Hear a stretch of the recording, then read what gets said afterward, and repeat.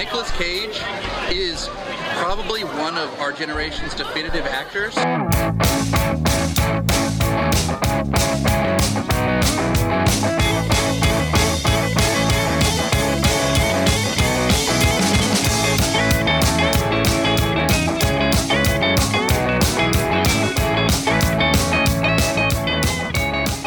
Hello and welcome to Cage Fighting. It's your main man Andy Gillard here. Hope everyone's well in the world right now. Hi everybody, Matt Guy here. Hope everybody is having a fabulous time at the moment. Fabulous warm summer nights. Or mornings. Hello. It might not be by the time this podcast goes out, to be honest. Who knows what the weather's going to be like in the future. Well, it's witchcraft, so who knows? Yes, very true. So yeah, we are here to discuss Season of the Witch, which is not really what this film should be titled, but we'll get to that point. Had either of you two heard of this film? Is this something new to you?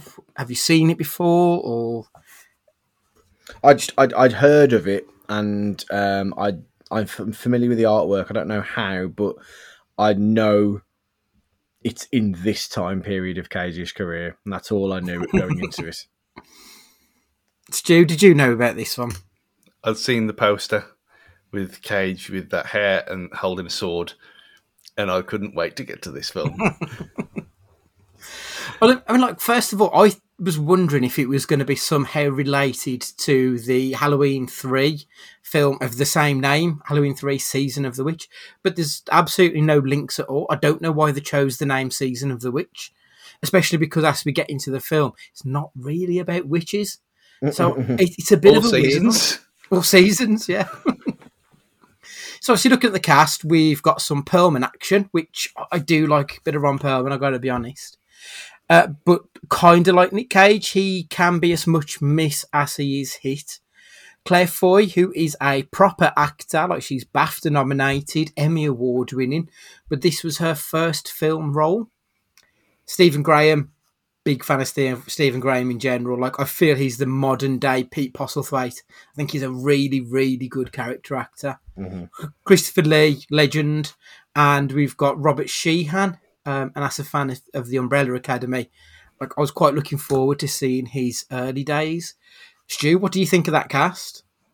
Other than the last one, it's way too good for this film. Just because I don't know who I've never seen the Umbrella Academy, amazingly enough. But yeah, the others. Oh, you'd like that?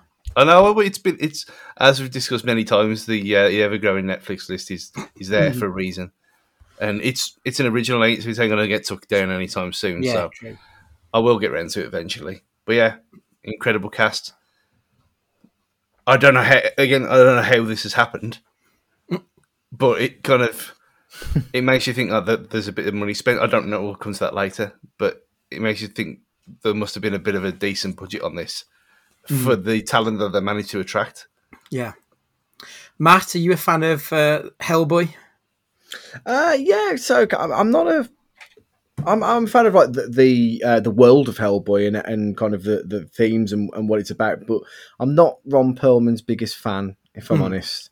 But I say this because you'd think with my hobbies and musical choices and things that I'd love Sons of Anarchy, but it's dreadful, and he plays a big part of why it is dreadful for me. That is a hot take and a half. So, yeah, well, yeah, there we go. That's what we're all about. But yeah, Ron, I can take it or leave it with Ron Perlman, to be honest. That's fair. Like I said, I think when he's good, I think he's really good. But when he's bad, like, he may as well not be there. Like, he properly phones it in at times. The director on this film, it is the second film that we've done by Dominic Sena. I think it is Sena rather than the John Cena way of spelling him. He is the guy who did another Cage shambles, Gone in 60 Seconds. Like, that did not give me any hope going into this film, knowing he was the man behind it.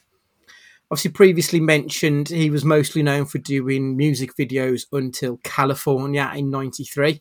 California spelled with a K for some reason, which is a Duchovny film. Then he did Gone in 60 Seconds, Swordfish, 13 Grains, Whiteout, and then Season of the Witch.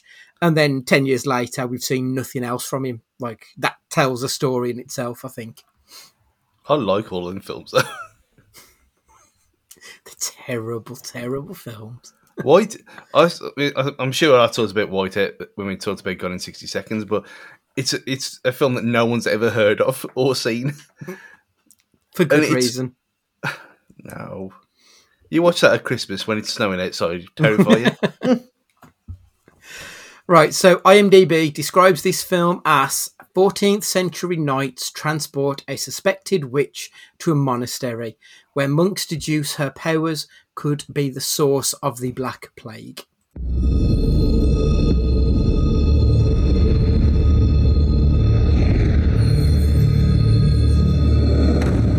We've come a long way, my friend. Across oceans, deserts. Seen things few men have seen. If you're still, we'll believe. The end is in sight.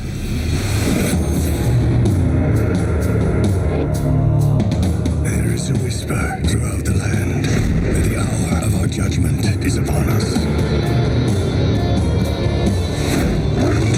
What madness is this? This is a curse from hell, brought upon us by the Black Witch. You have been found guilty of consorting with the devil. Wait! Do it. I am Damon of Blybrook. Your name has become a legend. You must deliver the witch to Severac, where you will destroy the witch's powers. That the witch? That is not what I say. I will take the girl, but if she is not what you say, she will not be yours to burn. You're not like the others. Do you believe I'm a witch, Bayman? Don't be deceived. She sees the weakness that lies in our hearts. And what she sees there, she will use against us. You're not afraid of me. Are you? The film opens with a man telling a group of women that they have been found guilty of witchcraft. If they want to save their souls, they should repent and admit to being a witch. Whilst one of them does admit to signing a deal with the devil, another tells the man, "Your soul will burn." All three are hanged and then drown in the water below. The man says he needs to read some passage to ensure that they do not rise again. The hound tells them that they are already dead. Nighttime falls, the man pulls the two women back out of the water, reads some spell. The one awakens and then immediately dies, the other one doesn't. And then as he tries to pull up the third one, he gets pulled into the water and attacked by a terrible CGI witch. Really awful. We cut to daytime. It's the Crusades. Hellboy and Ghost Rider take a bet on whoever will kill the most people will be buying the drinks tonight. I thought that the visuals in this, like during the Crusades, I thought it was a really striking visuals. I thought it looked really good. Maybe not wholly appropriate because the Christians were dressed all in white. And they were all white people, and all of the locals tended to be brown-skinned, dressed in red. Like, it felt a little reductive painting the Crusaders as the good guys and the infidels, quote-unquote, as evil. Mm. What did you think of the Crusades? Not in general in this film. Until we die. But I think just that the racing, it is what it was. So there ain't much they could do about that, really, for realism purposes. But it was better than it could have been. It could have been a lot worse. Let's put it that way. Could it? I mean, we were following our heroes during the Crusades as they were just slaughtering thousands, and these are the people we're supposed to be rooting for. Like, that's not a great start, to be perfectly honest. It's all in the name of Jesus. So we know what KG's like with these religious films. Yeah. Matt, what did you think? I liked kind of how the only seasons in this film were the different seasons in which they were fighting in. Is the kind of, it was an interesting way of showing how battle hardened these veterans are, I guess, in by having them fighting in all. It's almost like in Mario, you'll have a water level, a sand level, like a jungle level. It was kind of a bit like that, really, like just kind of shoehorn in how. I thought at this point, no, they've obviously thrown a bit of money at this, so at least they're trying. We've got to give them props for trying, I guess. If nothing else. During one battle, the Crusaders sack a castle, slaughtering unarmed men, women and children. Cage and Perlman only realise once it's too late. They turn on their priest, telling him that he doesn't hear the voice of God, and they leave the crusading army because they're good guys now? ? They return home. They note that the sheep have no shepherds and find a family rotting of the Black Death. They've been dead quite a long time by the looks of them because their flesh is rotting and decaying. The lads burn down the house and then move on to the next town. When they arrive within the town walls, they see people driven to the brink of insanity due to the plague. Ghost Rider and Hellboy are identified as being deserters after the priest identifies the sigil on Cage's sword. Cage was covering his face, but Perlman was just like, fuck it, I'm just going to walk around like nothing. But it takes them to notify this tiny little symbol on someone's sword. They get taken to speak to some old gimp sat in a bed. It took me ages to realise that was Christopher Lee. They explain to Cage and Perlman that the plague has been brought onto the people by a witch. They then give the boys the exposition needed to rid the world of this plague. Cage and Perlman agree to escort a witch to her trial and they agree to take her to this trial to cancel the plague so long as that she gets a fair trial and their desertion their desertion charges are dropped. So that's 25 minutes in. I appreciate them showing us the opening. Rather than just telling us that they're deserters, they showed us why they've become deserters. My initial fears that they painted the Crusaders as good guys were quickly put to rest, I felt, by that bit where they said, okay, no, we're not. They're actually the bad guys. It turned out that the Crusaders were like basically a bunch of sanctimonious arseholes, which is kind of what they were in real life anyway. We got to see some witchy nonsense and the exposition dump. I quite liked that opening scene with the hound and the priest getting done in by the witch. Again, I thought it was quite a nice thing. It's all really basic, but it's not awful for the opening 25. What did you pair think? Yeah, I'd agree. It's not pulling up trees, but at the same time, I'm used to worse. Put it that way. Do you know what I mean? Yeah.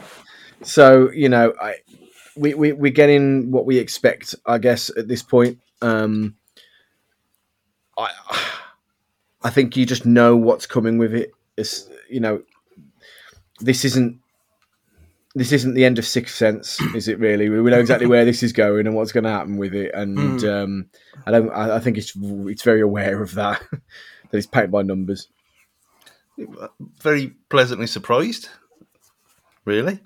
I didn't expect it to be as kind of dark as it started off with on the bridge. And then, I'm amazed that for such a small bridge, it was really deep water to get them all fully submerged.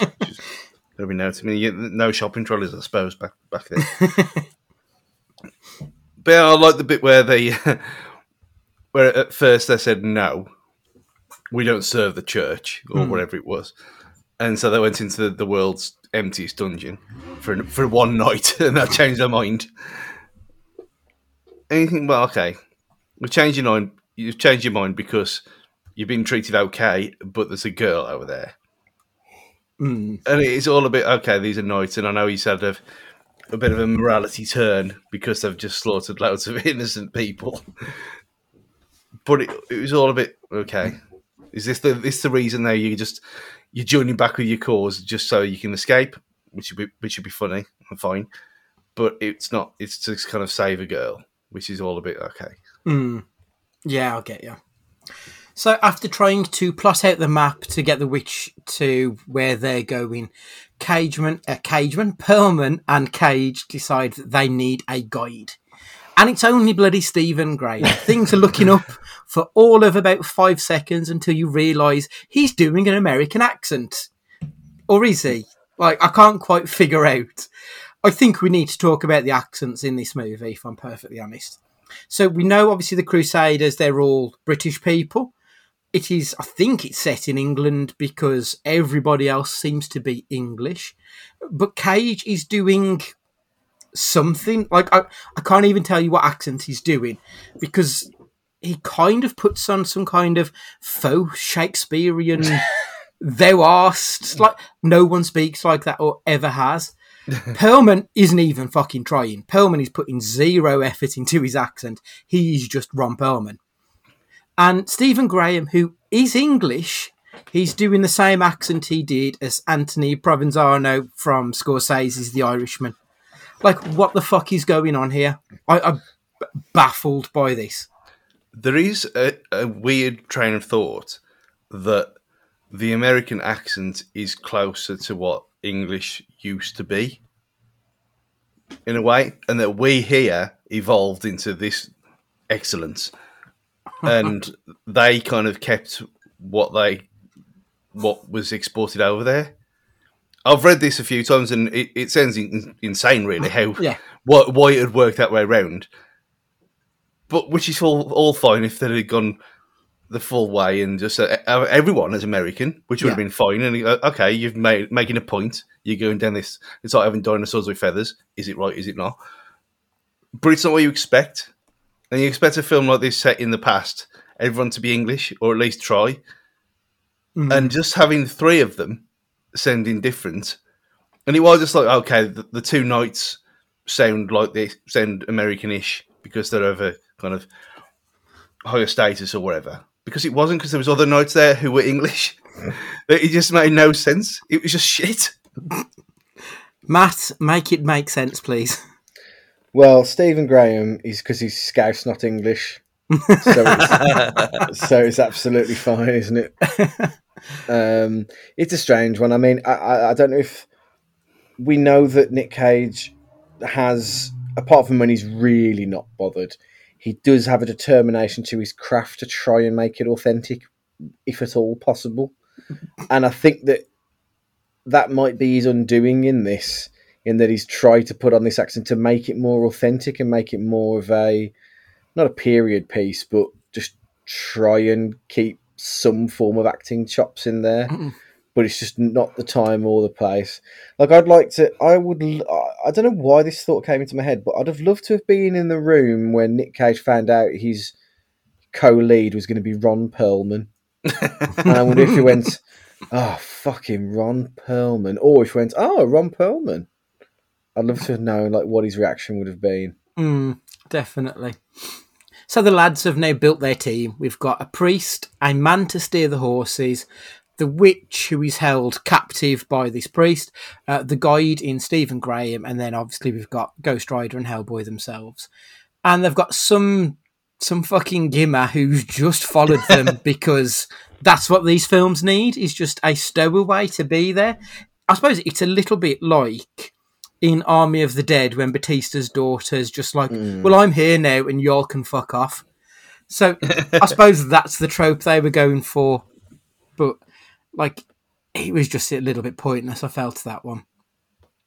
This group is wiggy as fuck as well. Like, obviously Cage's hair in this is incredible. It changes colour.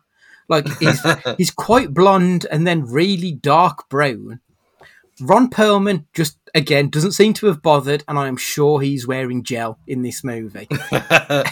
Like, the whole hair, makeup, costume, it all looks appalling in this movie, I thought. I think he went to one of them shops that still sell that stuff that we had in the 90s, the wet look things with the bubbles in. It was, wasn't it? It was just like the tub of Brill cream that David Beckham was advertising back in the 90s. The witch manages to escape. She seems to act as though the preacher's diddled her, basically. She won't let him anywhere near her. She's very scared of his touch. Whilst attempting to find the witch, the lads happen upon a mass grave, and the coach driver walks into the young boy's sword. He's delirious, thinking that he has seen his daughter. He doesn't even recognise this young lad and doesn't see the sword there, and ends up impaling himself.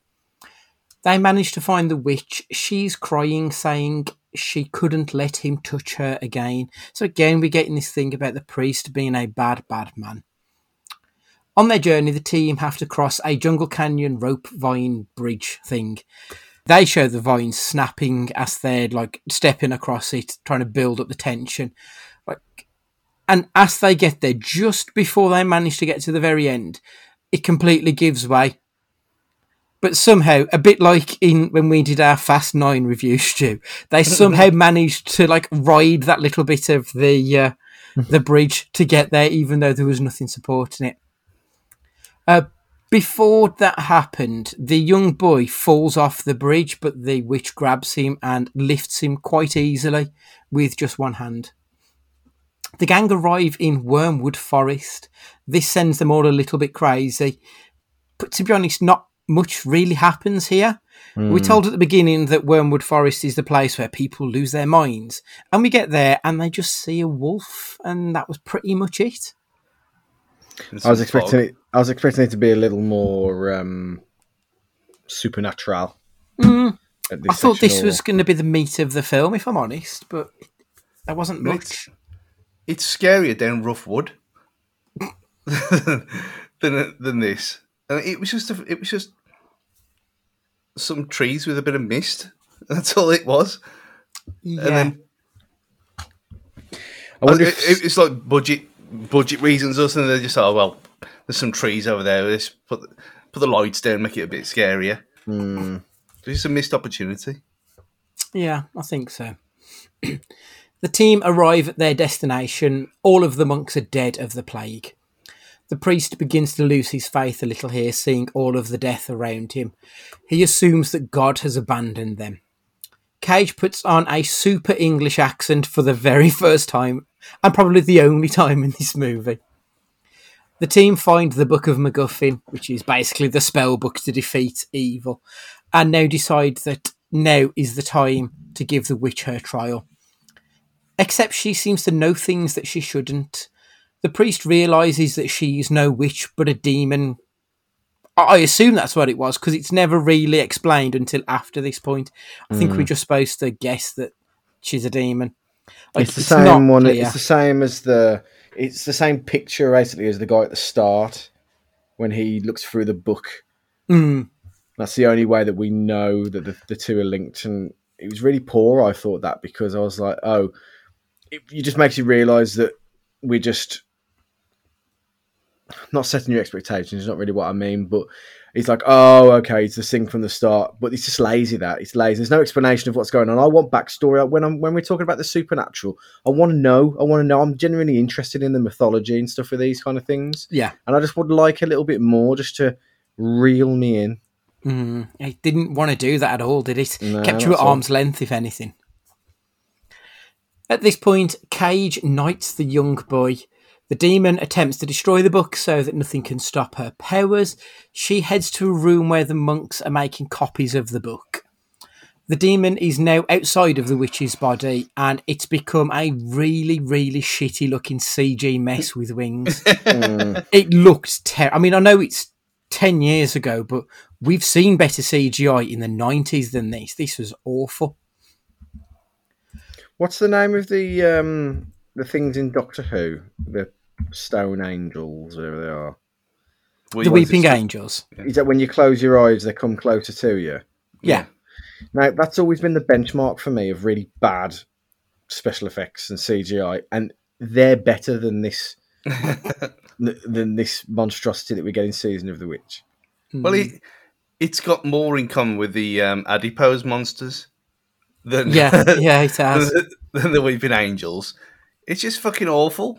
It's you'd get better CGI in games of 10 years ago than this. Really? I know it's not really a. I'm not even going to defend it. There's no excuse at all. I mean, up until here, it was probably round about a 4 or a 5. And then that thing appeared. I thought, well, you've just not bothered, have you? There's literally no point because it's now just took it completely out of it, and it. I'm tempted to say it's worse than the Scorpion King. Yeah. I mean, the Scorpion King's bad, but they're trying to render an actual human being, which for 2002, was it? 2001, maybe? Like, that's a tricky thing to do then. And we've gone on 10 years, and this looks dreadful. This is really piss poor. The dead monks then get possessed, and our heroes have to decapitate them. One monk manages to stab Cage's eye, another stabs Hellboy, who is then burnt. The demon breaks the priest's neck, so we're down to the final few. Cage manages to pin down the demon whilst the young boy reads the exorcism. Explosions and nonsense goes off all around him. And that's the end of the fight sequence. Cage, the young boy, and the de-witched witch manage to bury their friends. Cage tells the young boy to look after the witch. They ride off together talking about what happens. And for the first time in this fucking movie, we get voiceover narration from the witch. Like, we didn't get that through any of the rest of this film. Why the hell did they bring this in right at the very end? Strange fucking film. But that's the end of the movie anyway. So, you've both mentioned the budget on this film. What do you think, as a benchmark of Cage films we've seen, where do you think this is going to fall? Are we going to go with high, mid, low? It's got to be higher, isn't it? Just because of the cast and, you know, the scale of some of the fight scenes, especially in that montage. And yeah, I'd say it's got to be high-ish. I've gone the other way now, thinking about it, because you're talking 10 years ago. Stephen Graham, relative unknown, for a big an American finance film. Christopher Lee's a minute, 2 minutes screen time lying in a bed with a bit of fungus on his face. Probably a day's work. So it's not really all it's cracked up to be. And then you look at the state of things, and I mean why the wolves had to turn into other wolves. The CGI on that was pretty bad. But then you got Scorpion King-esque nonsense of the demon at the end. The effects were awful. The costumes were shit. And the big star, one wasn't a star, and the other one probably had a day's work. So it wouldn't surprise me if it's actually around about like 15, 20 million. So it was $40 million, which, to put into context, is the same budget as The Wicker Man. The Nick Cage Wicker Man, that is, not the original. Like, I don't understand where that money's been spent, if I'm honest. That's a healthy paycheck for this movie, and I don't think it translated all that well to the screen, if I'm perfectly honest. So the box office returns, and I cannot believe I'm about to give you this number. It made $91.6 million worldwide. What a success. Yeah, I mean, it more than doubled its budget. That is a roaring success by any measure. That is incredible.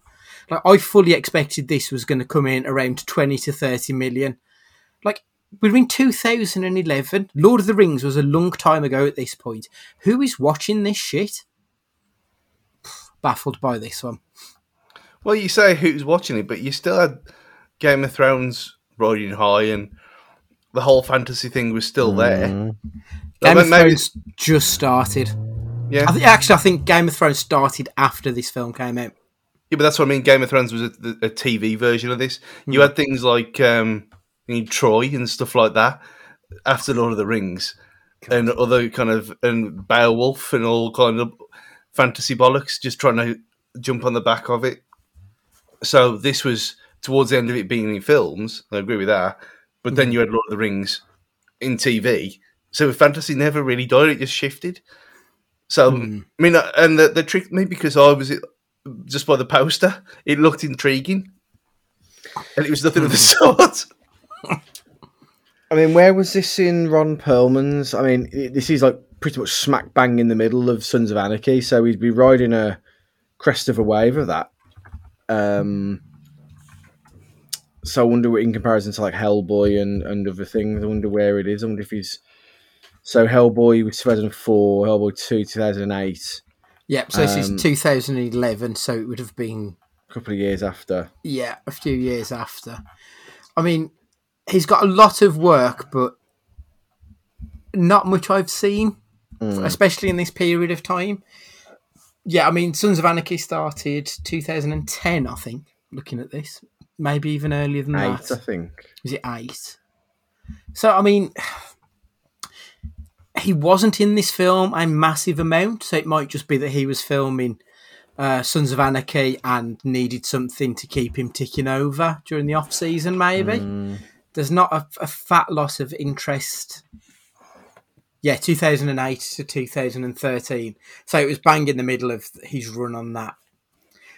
So yeah, that could be an explanation for as to I why. like how Ron Perlman on IMDb is described as a classically trained actor who has appeared in countless stage plays, apparently. Oh my god, I'd love to see you on the stage just to see what the fuck would happen. Incredible. So before I give you the scores, guess what you think they'll be. Matt? I mean, the critics have got to slam it, absolutely slam it. So that's got to be about 20%. I'd say the the fan, because of its success, it's probably higher to like 65, 70. I reckon there's going to be a huge swing between critic and fan on this one. Stu, what do you think? Critics about 15. I can't see anyone saying anything nice about it from a properly trained eye. Because what is that? There's nothing. I mean, audience, just because it made so much money doesn't mean people liked it, though. It could go the complete opposite way. There's so many people watch this bollocks on opening weekend, absolutely hated it, and that's why it stayed where it did. So I'm going to go about 440, something like that for audience. So on IMDb, it got a 5.4. The Metacritic was a 28. So Rotten Tomatoes audience score was 30%. So 3 out of 10 people enjoyed it. The critical score was 11%. The only positive review I could find from the critics was from Robbie Collin, who, to be honest, he's just fucking awful critic. So I hold like nothing but contempt for his reviews in general. So take that what you will. Most of them obviously were hugely negative. James Berardinelli from Real Views just went in on Cage. Cage is effective as a falling down drunk leaving Las Vegas, or a treasure hunter navigating goofy road trips, but not as a disillusioned champion of the church going one-on-one with a demon. Steven Seagal would have been more believable. He wasn't the only one. Joe Newmeyer from the New York Daily News, rather than elevating this wannabe Hammer horror flick, Cage somehow lowers its quality. Peter Travers from Rolling Stone just flat out hated this movie. Season of the Witch is as bloodless as a starving vampire. Instead of a review, it deserves a stake in the heart. And Stephen Whitty from the Newark Ledger, really, at its worst, the whole thing is a little bit like Monty Python and the Holy Grail, minus the jokes. The fan response, there were some people who liked it. From Amazon.com, this film had a 4.5 out of 5, with a staggering 90% of reviews being 4 or 5 stars. 90 fucking percent. So Neil from the UK, he said, I've come to learn not to trust the critics' views. They thought little of this film, although it did okay at the box office. I thought this film was great. Even when not a lot was happening, you could enjoy the mood and atmosphere growing, and the sets and costumes look very authentic. I was also impressed with the gritty realism. The gritty realism about a film about witches and demons in the 14th century. What the fuck is this guy talking about? Happy Jude said, a very dark and brooding film. Nicolas Cage is very good in this. Has a nice twist at the end too. Where was the brooding? Where was the twist? Like, is the twist that the witch was a demon? Because that's not really a twist, is it? Not really, anyway. And Study Queen, who titled her review, Cage at one of his best performances. Lord. Yeah. This is a typical good against evil, but with a twist. Cage is brilliant as the main character, and the film has a really good story to it. Only thing I found was that sometimes the camera swings and bounces, which made me feel a little seasick. But this is a good film, and if you like the old Lord of the Rings, Throne of Swords type, with the added interest of good versus evil, then this is your film. Incredible. So, Matthew, give us your good, bad, and crazy, please. So, the good for me, it's a tough one, really. I put the performance of the witch. I forget her name. Apologies. Claire Foy. Claire Foy. Was about the best of a bad bunch when she teases that she's good, teases that she's evil, teases a little twist here and there that she's, all isn't quite what it seems. It's probably the only thing that kept any kind of interest in wanting to carry on. I mean, if I hadn't doing it for this labour of love, I definitely would have stopped watching this if I was watching it on telly or something like that. But she's the only thing that kept it kind of going in a way. Was kind of her performance and what she was bringing to the plot, I guess. What plot? Well, yeah, or lack thereof. The bad, and I mentioned I text you, Andy. This was it 90 minutes or was it 9 hours? I couldn't tell the difference between. This was very much a pause. How much longer have I got left? Okay, let's carry on. It slogged. It really slogged. And it's not the longest runtime of anything that we've watched by quite a bit, but it felt it. It felt every bit of it.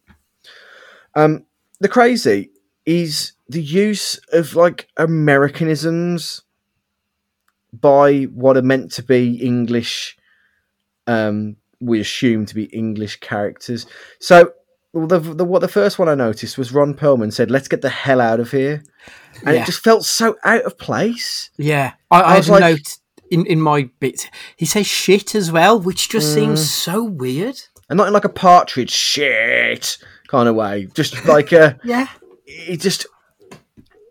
The sheer lack of effort on Perlman's part, and, I almost respect Cage for giving it a bit of a go. Whereas I just thought the Americanisms of it was really strange. Either go all the way and not try and do any kind of realism about it and just make it a story with American accented actors and then have that, or actually be responsible and try and build a world that is almost semi-believable that you're even in the country that you're meant to be in. Totally fair, mate. Stu, what's yours? I mean, the good was the fact that it was 97 minutes long. that was it. And I'll fit it in between work and the school run in the morning. Let's try it. And I'd got it all proper, and it wouldn't even work on projectors. It wouldn't work through my PS4. Didn't recognise it as a file. So I thought, well, I tried to warn you.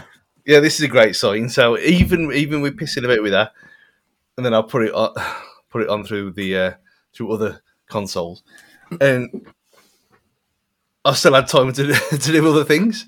That was probably the best thing about it. I mean, the bad, it's fucking everything else.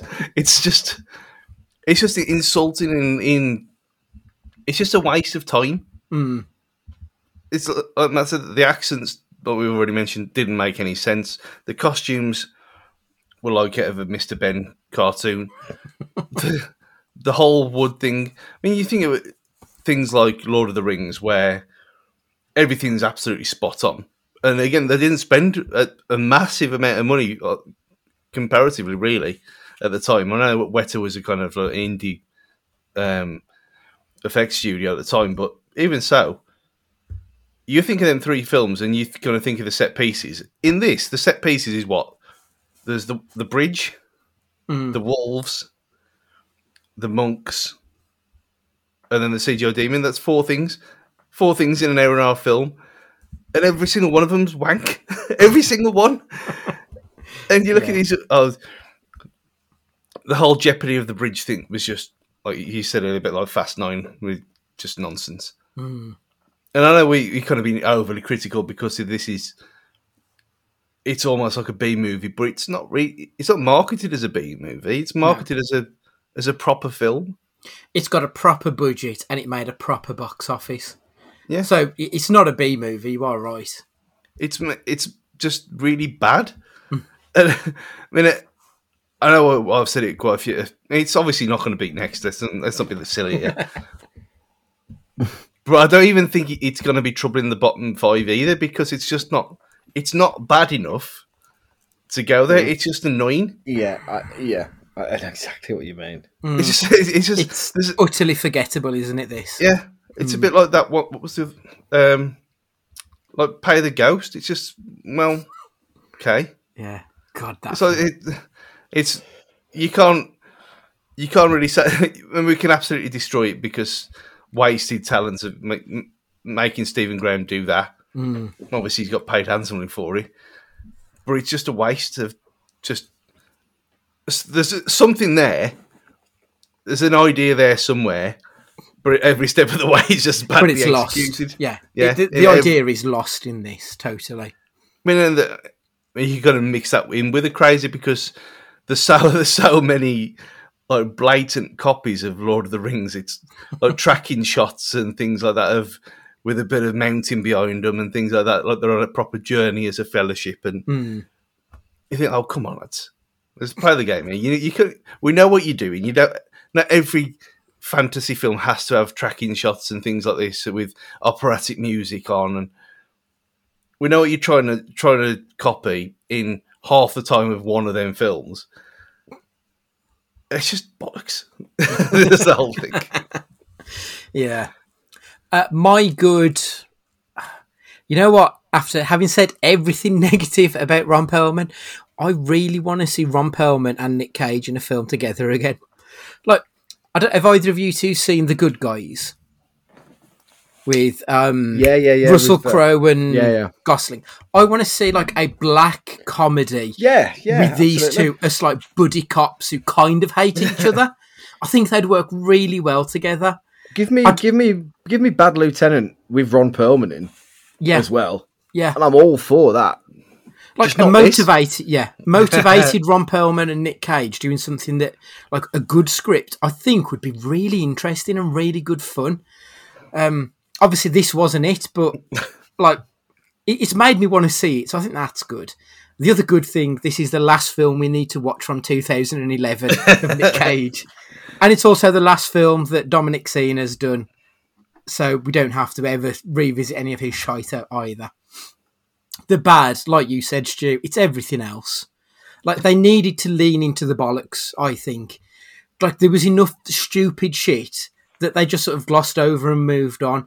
If they'd have really, like, hammed it up and really made it dumb, it could have at least been a so bad it's good kind of movie, but it wasn't. It was just, as you said, utterly forgettable. Like, the fact that it was 90 minutes... and we've got the Lord of the Rings and Game of Thrones epics. I wonder if the studios thought that's what they were going to get. I don't quite know what they were thinking of with this one. There was a lot of filler in this movie, and I feel there were so many people who were just utterly wasted. So Stephen Graham, barely any screen time. Claire Foy was good when she was on screen, but she wasn't on screen enough. And we had the Hound, we had Rory McCann right at the beginning of this film, just as Game of Thrones is about to go, and he literally has one line in it, and they don't even spell his name right. They spell it they spell McCann M-A-C, not M-C for Mac. Like, show the man a little bit of fucking respect. Awful. So the crazy for myself. This film was stuck in development hell for a long time. This script was originally passed by MGM in 2000. It took 11 years to get this film to screen, and this is what they gave us after 11 years. It was originally due to be released in March 2010, but the studio hated it so much they made them do some reshoots, pushed it back 12 months. These reshoots, they brought in Brett Ratner, who made one of the worst X-Men films. He hired his long-time collaborating editor just for the reshoots and ended up getting him to do the whole film. So this is the improved version of the film. Wow. Yeah, that's how bad this film. Like, could you imagine how shit the original must have been if this is what they gave us? Maybe this is why his hair changes colour. Yeah, that's the only thing I can think of is that they couldn't find the same wig, so we've got two different hair colours. Yeah. So did you enjoy this film, Stu? Kind of. But not in it. I'm never going to watch it again.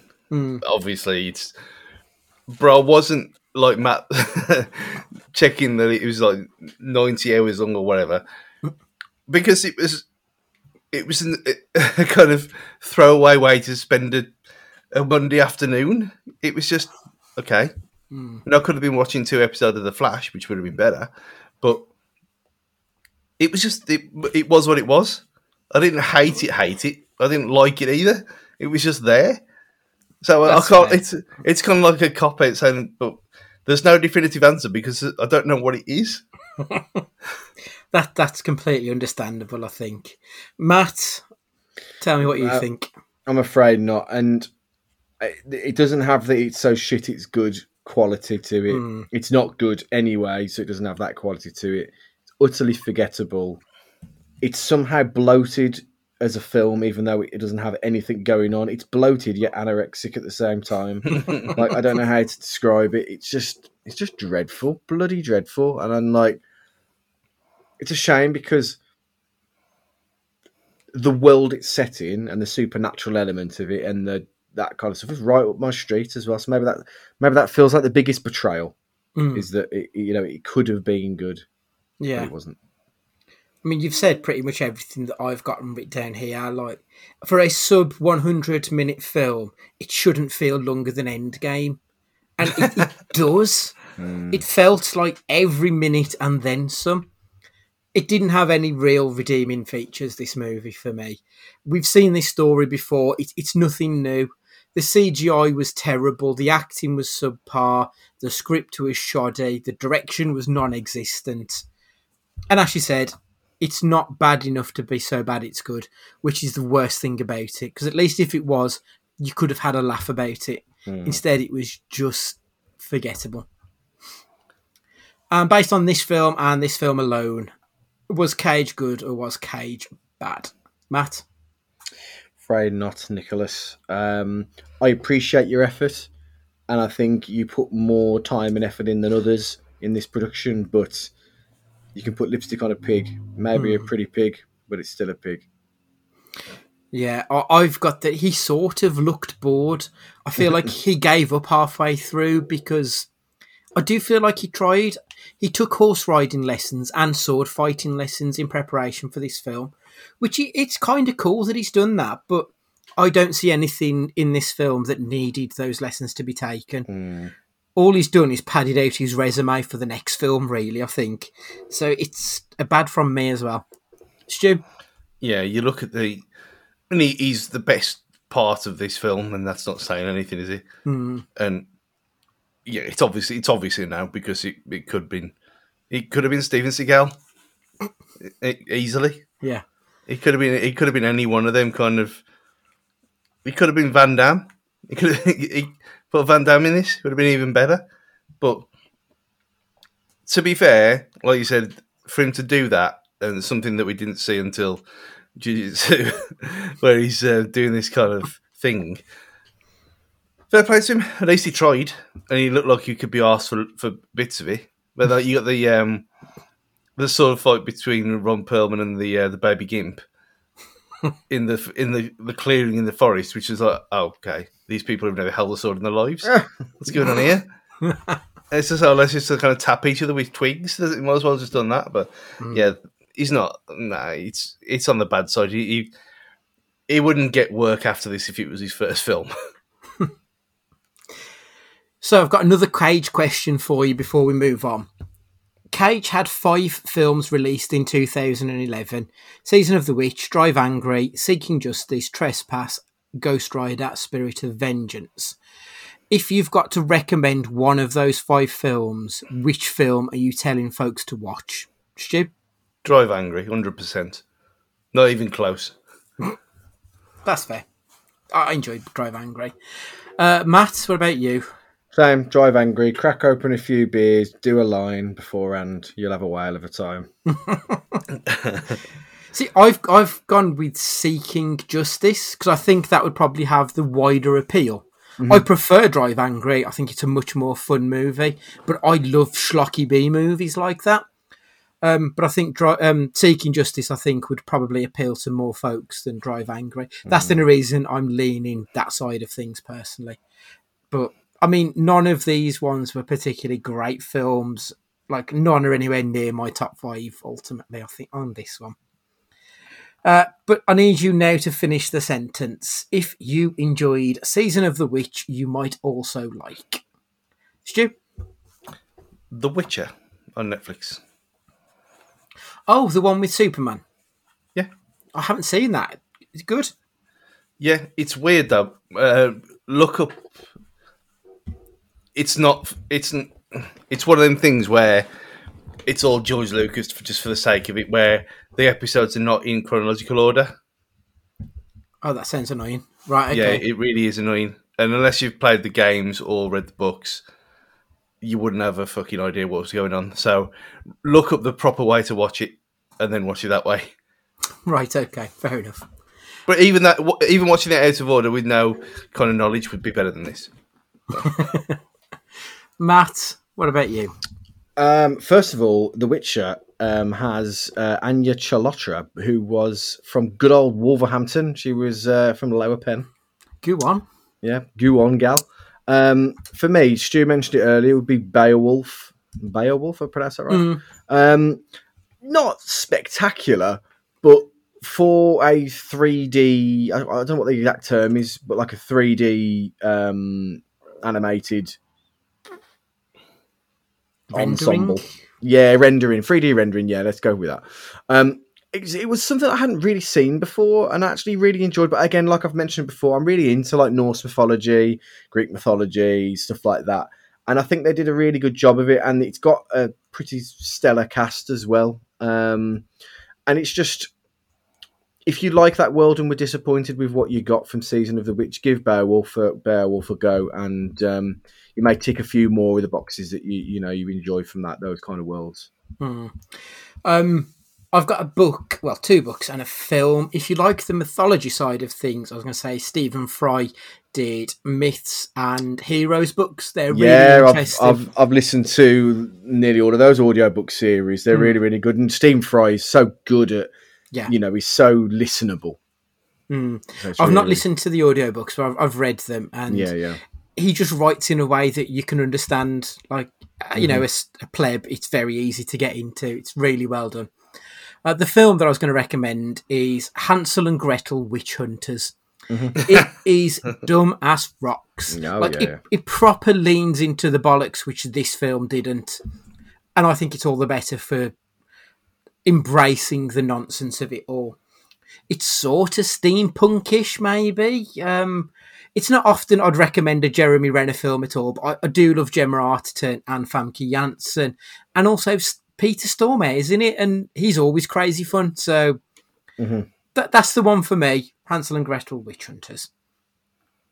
So thankfully, we are finally done with 2011, as we have now watched this monstrosity.